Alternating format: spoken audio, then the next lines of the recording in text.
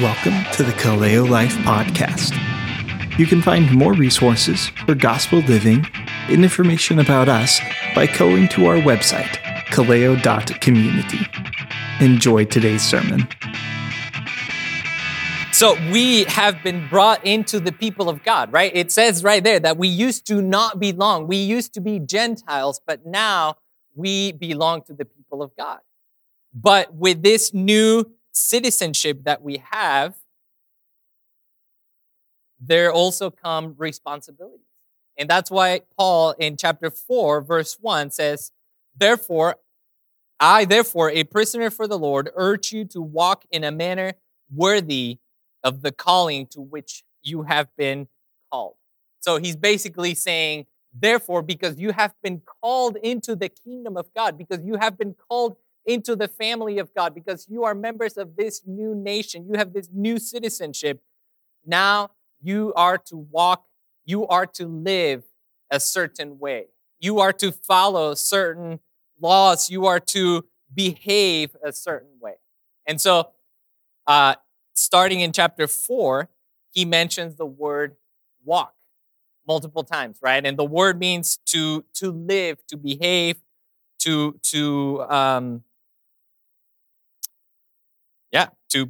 behave a certain way. And so one of the things he says in verse 17 is, now this I say and testify in the Lord, that you must no longer walk as the Gentiles do in the futility of their minds, right? So one of the things that walking according to our calling means, it means that we are going to walk in holiness, right? It means that we are to walk as members of God's new people, not as the Gentiles, right? Because we are no longer Gentiles, but we are members of God's new people. One of the other things he says about walking, he says in chapter 5, verse 1, therefore, be imitators of God as beloved children and walk in love, as Christ loved us and gave himself up for us, a fragrant offering and sacrifice to God.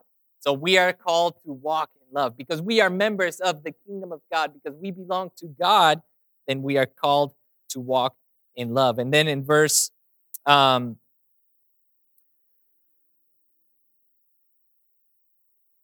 did it go? Verse 8, chapter 5, verse 8, he says, for at one time you were darkness, but now you are light in the Lord. Walk as children of light.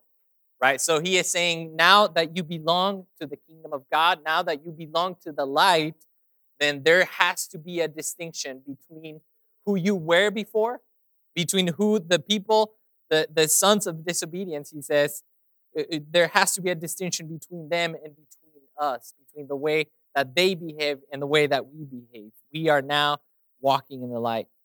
And so the last walk command in this section is the one that we're going to spend time in today, and is found in verse 15.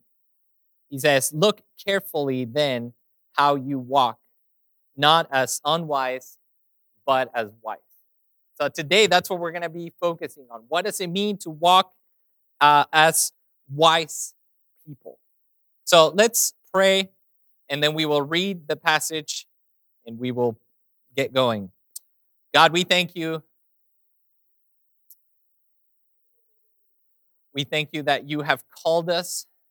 We thank you that you have made us citizens of your kingdom because of the work of your Son, Jesus. We thank you that you have purchased us. You have bought us with the blood of your Son, Jesus. Thank you that we belong to you. And God, we pray that you help us to walk in a manner worthy of the calling that we have received. That we would understand that we belong to your kingdom and that we are called to walk accordingly. That we would walk in love, that we would walk in holiness, that we would walk in the light, that we would walk in wisdom. Please guide us this evening as we study your word, as we hear from you, God. Please fill us with your Holy Spirit, Lord. Please speak to us by your Holy Spirit, Lord. I pray that your Holy Spirit would fill me so that I would preach the words that you want your church to hear today. Lord, we want to see Jesus. We want to see your glory. Please help us to be transformed, God. In Jesus' name we pray. Amen. All right, so let's read chapter 5, Ephesians 5, verses 15 through 21. And can I ask you to stand for the reading of God's word? Look carefully then how you walk, not as unwise, but as wise, making the best use of the time because the days are evil. Therefore, do not be foolish, but understand what the will of the Lord is.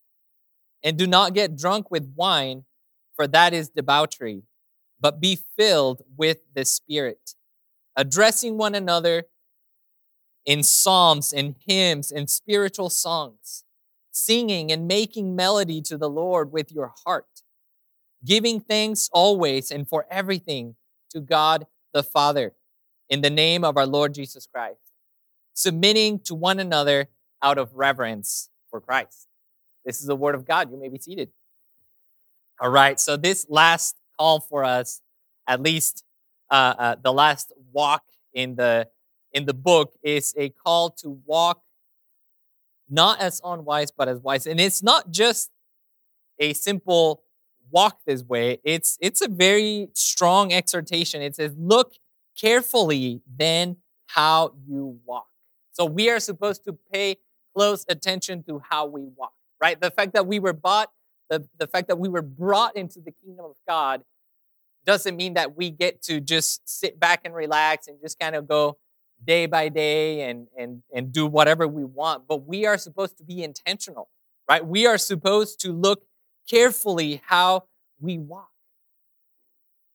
And so we have seen several distinctions, right? We are not to walk as the Gentiles, but we are to walk in the way that we were taught Jesus. We are to walk in love, not in immorality and covetousness and idolatry. We are to walk in the light, not in the works, the unfruitful works of darkness. And here the contrast is we are to walk as wise people. We are to walk in wisdom. Now, a little something about wisdom here. In the letter to the Ephesians, when we look at the word wisdom, how it shows up 3 other times, we see that every time it is linked with God's will. In other words, someone who is wise is someone who understands the will of God. Someone who is wise is someone who has rearranged his or her life in light of what God has revealed to us. And what has God revealed to us? Well, we have seen it in the letter to the Ephesians, right? We see that God has revealed to us the mystery of his will, which is to unite all things to himself in Christ Jesus. We know that the will of God is that we, the church, would be the instruments of the instruments that he used to reach out the world with the gospel. Right? We know that the will of God is that Jesus would be the head of the church and that we would be the members of the church and that we would pursue unity.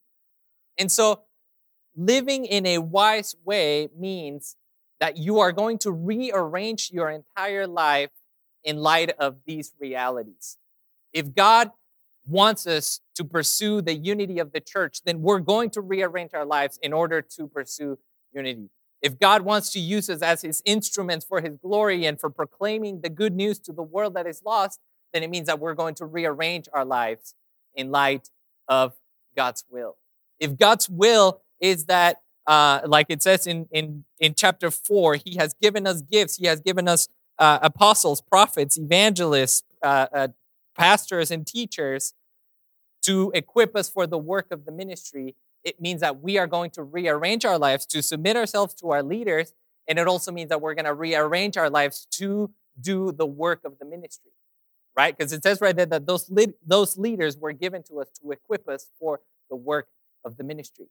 So that is walking in wisdom. Walking in wisdom means we're going to rearrange our lives to live according to God's will for us. God, and he has made his will so clear, so he has given it to us so specifically. And so he is going to give us several points of what it means to be wise, right? So verse 15 says, look carefully then how you walk, not as unwise, but as wise. So what does it mean? Well, verse 16, making the best use of the time because the days are evil. Someone who is wise, a wise believer understands that our time here on earth is limited. A wise believer understands that unbelievers' time here on earth is limited. A wise Christian understands that this earthly life is nothing in comparison to eternity. And therefore, we understand that in that sense, the days are evil. In that sense, the time is running out. And therefore, like I said earlier, we need to rearrange our lives in light of that. John Piper has a very convicting quote. Honestly, I don't even know the context of it, but it's a quote that often comes to mind. He says, one of the great uses of Twitter and Facebook will be to prove at the last day that prayerlessness was not from lack of time. Let me read that again. One of the great uses of Twitter and Facebook will be to prove at the last day that prayerlessness was not from lack of time. Right? So when we understand eternity, when we understand the will of God, when we understand that God wants to use us for his glory, then we're going to be very selective with the things we do with our time. Now, this doesn't mean that there's no time for recreation. This doesn't mean that there's no time for rest. No, absolutely. There is time for those things. But when we decide the things that we spend our time in, when we have the will of God in mind, then we're going to choose wisely. We're going to choose wisely what we do, how we spend our time, who we spend Thanksgiving with, or who we spend Christmas with, or what we do on Sunday evenings, or whatever. It also says in verse 17, therefore, do not be foolish, but understand what the will of the Lord is. So here he advances the argument a little bit, right? The argument was, don't walk as unwise, but walk as wise. Now the argument is, do not be foolish, or do not be unwise, but understand what the will of God is. And so this is the contrast, right? The contrast is between foolishness and between knowing God's will, right? One of the really the main point of the book of Proverbs is that the beginning of wisdom is the fear of the Lord, right? If you want to be wise, if you want to live in an understanding way, then you need to fear the Lord. You need to know the Lord. You need to know the will of God. One of the best pieces of advice that I received as a teenager, and so I want to pass it on for our teenagers here and our young people and for older people as well, was read the book of Proverbs once a month. The book of Proverbs has 31 chapters. So if you read one chapter a day, you can read the book of Proverbs once a month, and then, in the months that only have 30 days, well, you'll miss the what is the actual, the something woman? The what? The virtuous woman. Thank you. You'll miss the virtuous woman every other month, but that's okay. Now, I do want to say, sometimes we misunderstand what the term the will of God means. What do I mean by this? Well, what I mean is that sometimes we think of God's will as like a choose your own adventure type book, where like there are different paths, different options, and then it is your job to figure out which one is the right one, And so you're all anxious because it's like, well, but if I go path A, then I'm going to go outside of God's will and he's going to be upset at me and I'm going to mess up. And we spend so much time trying to figure out, quote, God's will. When in reality, I don't think that that's how it works.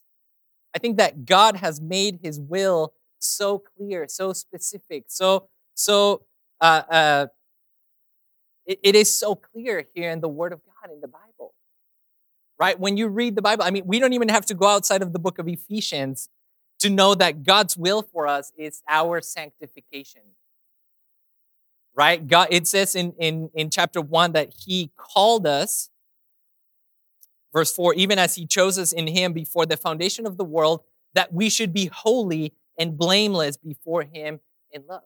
So what is the will of God for you? That you would be holy and blameless. That you would seek the unity of the church, right? In chapter 4, we already read that, but we can read, well, actually, it didn't read the whole thing. In chapter 4, verse 1, it says, I, therefore, a prisoner of the Lord, urge you to walk in a manner worthy of the calling to which you have been called, with all humility and gentleness, with patience, bearing with one another in love. What is God's will for you?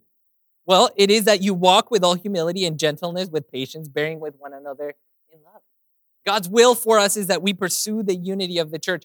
God's will for us is that we do not remain spiritual babies, but that we continue to grow, that we become mature. God's will for us is that we do the work of the ministry for which we are being equipped.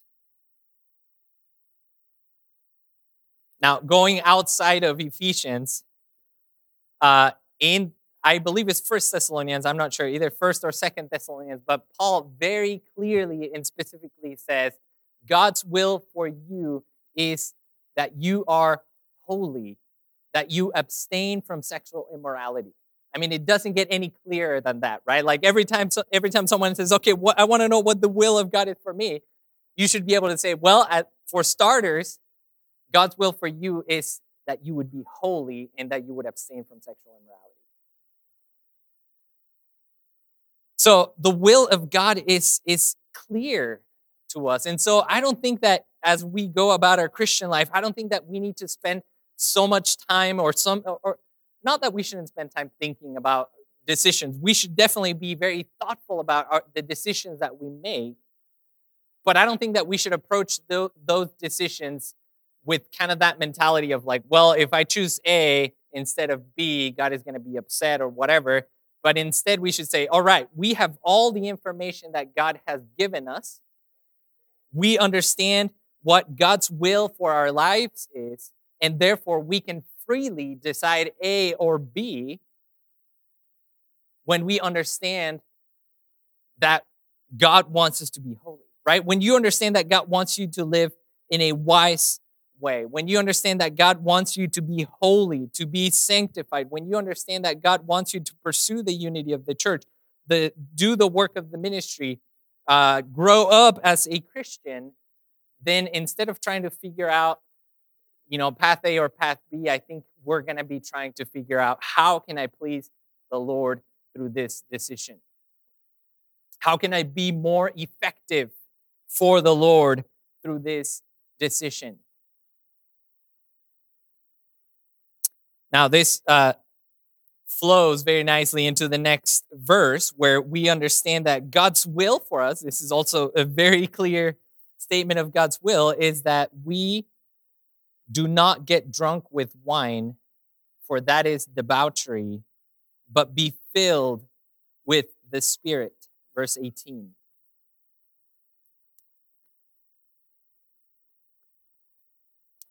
This command seems kind of random in here, right? He's talking about a lot of different things. He has talked about, the Ephesians should not steal, should not lie to one another, let no corrupting talk come out of your mouths.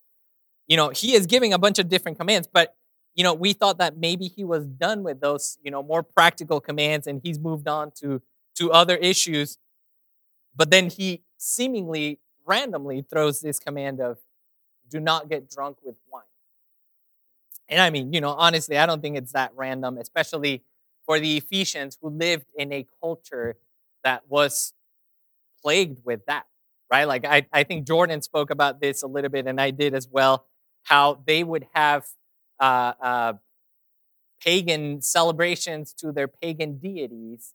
And part of these celebrations, it was the, they celebrated their deities by getting drunk. They celebrated their deities by having massive feasts with lots of alcohol, where there was a lot of drunkenness, and then with drunkenness came debauchery, and they did all sorts of evil things. Now, we're not completely sure of if Paul was referring specifically to this, but I even read that there is a specific deity. I think the name of the god is Dionysius. I don't know exactly how to say his name, but basically the whole point of this god, he was the god of alcohol and drunkenness. So it literally, to celebrate this god, to worship this god, you had to get drunk. That was the whole. That was how they would worship this particular god.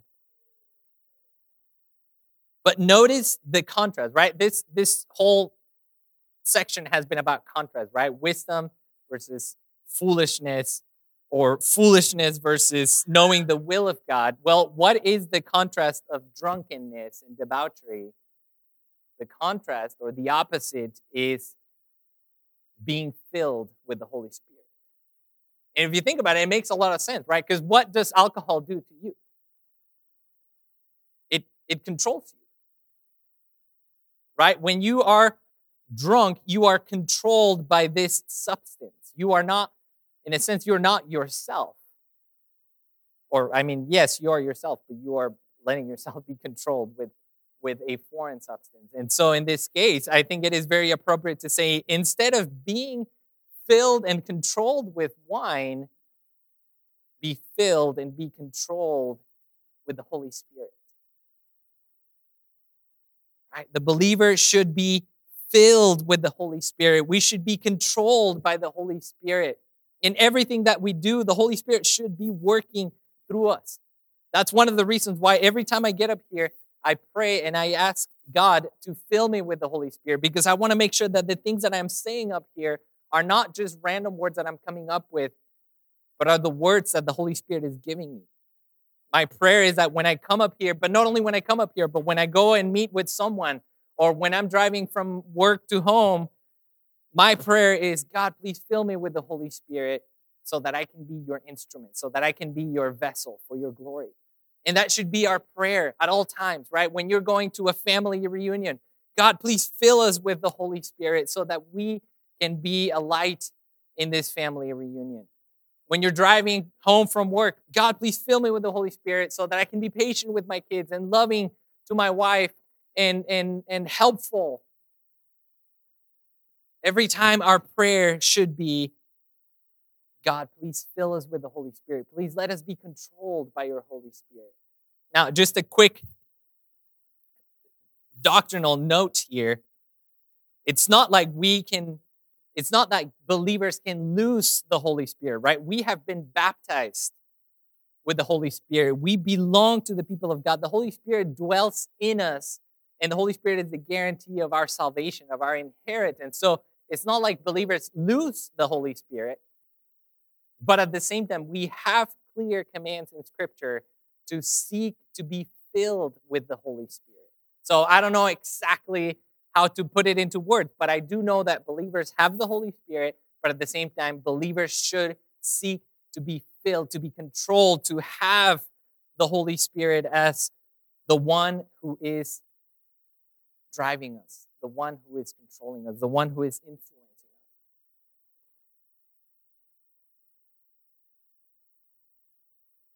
Also, a quick note on being drunk with wine. You know, obviously, drunkenness is a sin, right? Obviously, that's something that we need to watch out for. But I also think that the implications go further than that. Because you may say, well, I actually don't struggle with drunkenness. I don't even drink, or whatever. You know, you may say whatever and say, I don't struggle with that. But at the same time, I think we need to be honest with ourselves, and we need to say, well, but there may be other things that we are letting them control us. There may be other things that are affecting us and changing us, and that we are letting them control us instead of the Holy Spirit, right? You may not be controlled by alcohol, but what about anger? Do you let your anger control you? You may not be controlled by alcohol, but what about any other form of addiction? What about lust? What about, even what about an addiction to social media? Did you know that's a real thing? Like, there are people, and I don't think it's that difficult to relate. There are people that cannot stop being on social media. They cannot put their phones down. And so, I want to draw this implication so that we understand the reality that there are so many things out there fighting for our attention, fighting to control us. And we need to be filled with the Holy Spirit and making sure that we are being controlled by the Holy Spirit and not by those outward things. And this, as I was preparing for this made me think of how Jesus, after he was baptized, the Holy Spirit descended upon him. And then Luke says that he was filled with the Spirit and he was led by the Spirit into the wilderness to be tempted by the enemy. If our Lord Jesus needed to be filled with the Holy Spirit in order to be able to resist temptation, how much more should we be filled with the Holy Spirit? Right? We need the Holy Spirit. We cannot go in our own power, in our own strength. If we try to do ministry, if we try to work in our marriage, if we try to parent, if we try, whatever it is that we try to do, without the help of the Holy Spirit, without being filled with the Holy Spirit, we are going to fail. We are not going to succeed. We need the power of the Holy Spirit in us. Now, he gives us some really, really practical implications of what it means to be filled with the Holy Spirit, right? Someone who is filled with the Holy Spirit in verse 19 is someone who is addressing one another in psalms, in hymns, in spiritual songs, singing and making melody to the Lord with your heart.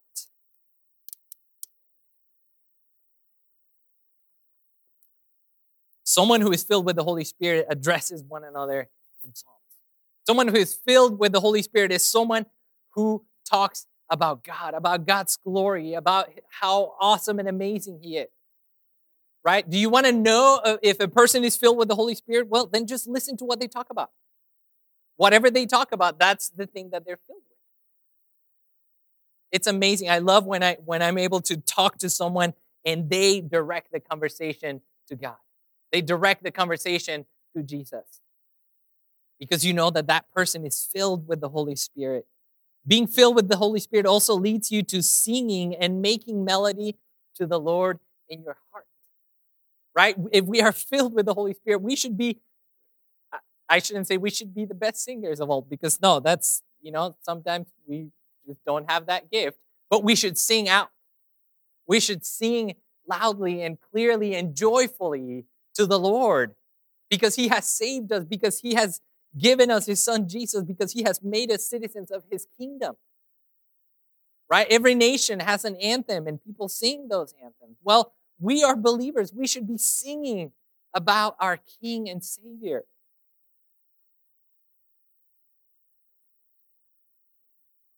Someone who is filled with the Holy Spirit is, verse 20, someone who is giving thanks always and for everything to God the Father in the name of our Lord Jesus Christ.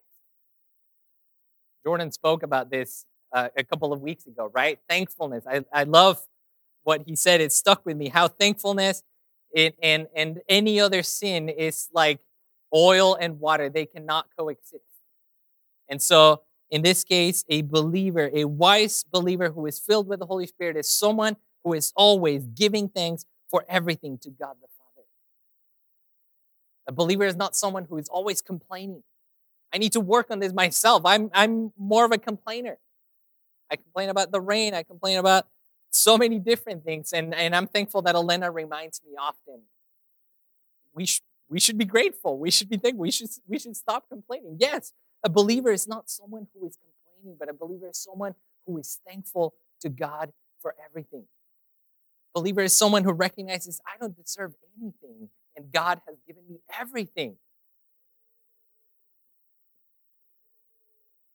And then lastly, verse 21, submitting to one another out of reverence for Christ. And this actually opens up the entire new section, right? This is the transition to the new section where he's going to talk about the relationship between husband and wife, where he's going to talk about the relationship between parents and children, and then bondservants and masters. And so it is interesting that being filled with the Holy Spirit deeply affects our family life, our private life, right? Being a believer, being someone filled with the Holy Spirit, doesn't just mean that you come on Sundays to church and then the rest of the week you can do whatever you want. No. In fact, coming to church on Sundays is only a seventh of the Christian life, right? Because it's just one day of the 7-day week. And so we as believers, we are called to submit to one another out of reverence.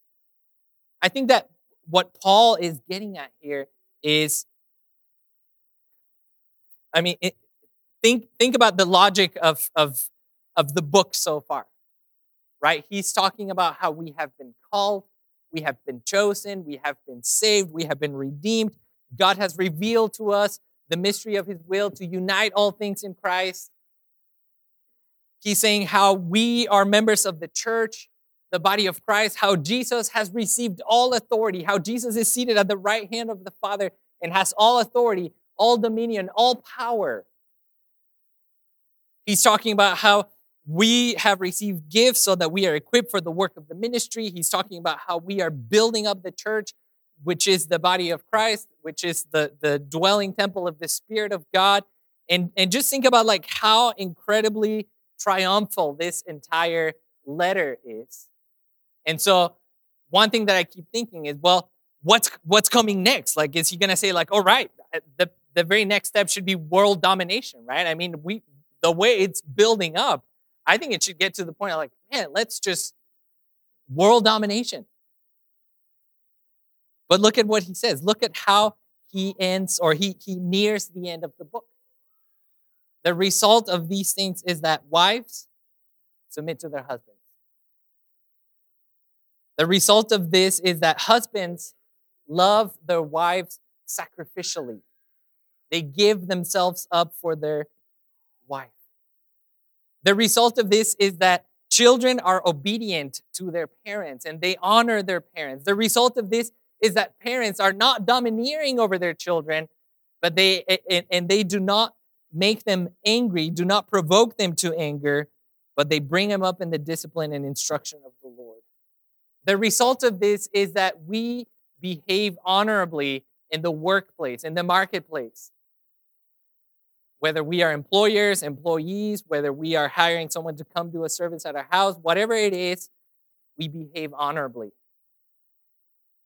And I truly believe that Paul and Peter and the New Testament writers, they truly believe that the world would be transformed by this. They truly believe that when Christians lived wisely, that when Christians walked in the light, that when Christians submitted to one another out of reverence for Christ, that the world would see that and that they would be attracted to that the darkness would be exposed, right? That the light would expose the works of darkness, and that when the world would see that, they would be attracted to it and they would be gained for Christ. So the way that we behave in our private life, in our public life, in the marketplace is not meaningless. God cares deeply about that because that's one of the main ways that this world is saved. One of the main ways that this world is attracted to God, right? When they see how amazing this Christian kingdom is, they say, I want to be a part of that kingdom. I might not understand everything that they do or believe, but look at how the husband treats his wife. I want to be a part of that. Look at those children, how well behaved they are and how they honor their parents. I want to be a part of that. Look at those parents, how they do not disrespect their children by provoking them to anger, how they don't rule over their children or lord it over their children in the way that Jesus said that we shouldn't. Look at how the employers behave and treat their employees. Look at how the employee, even though they might have an unbelieving employer, look at how honorable they behave. Look at how humble they are. Look at how they submit to one another. I want to be a part of that. And it says, submitting to one another out of reverence for Christ. And I think in Christ, we have a great example of submission and humility. Right? Because Jesus submitted to the Father perfectly. When Jesus was in the Garden of Gethsemane, he prayed, he asked God, if it's possible, let this, I don't remember the wording. That's a problem of learning passages in Spanish and then trying to come up with them in English. What do you guys remember what Jesus said? Lord, if it is possible, let this cup pass from me. All right, thank you. Let this cup pass from me. And he said, but not my will, but your will be done. Right? So Jesus was submissive to the Father. And so in the same way, we are to submit to our Lord Jesus. We are to submit to God. And we are to submit to one another, to our brothers and sisters. We are to count others as more important than ourselves because Jesus sacrificed himself for us. And that is exactly what we are going to remember as we partake of communion. We are going to remember the submission of Jesus to the Father. We are going to remember how he was filled with the Holy Spirit, and filled with the Holy Spirit, he did his entire ministry here on earth, which led him to the cross. We're going to remember how he did not waste time, but he made the best use of the time, right? As soon as he began his ministry, he did everything that the Father told him to do. As soon as he knew that it was his time to go to Jerusalem to die on the cross, he set his face toward Jerusalem, unwavering, to go to do the mission that God had given him to die on the cross for us. And that's why we belong to this new kingdom. That's why we belong to this new nation with Jesus as our king. So let's pray and we will remember the sacrifice of Jesus. God, we thank you. We thank you that you've made your will clear. Please give us the strength, Lord. Please fill us with your Holy Spirit, Lord, so that we would be able to live as wise people. God, we thank you for your son, Jesus. We thank you that he is wisdom personified. He is the ultimate example of someone who was filled with the Spirit, someone who was obedient and submissive to you, Father. Thank you, God, for saving us. Thank you, Lord Jesus, for paying the price for our redemption. In Jesus' name we pray.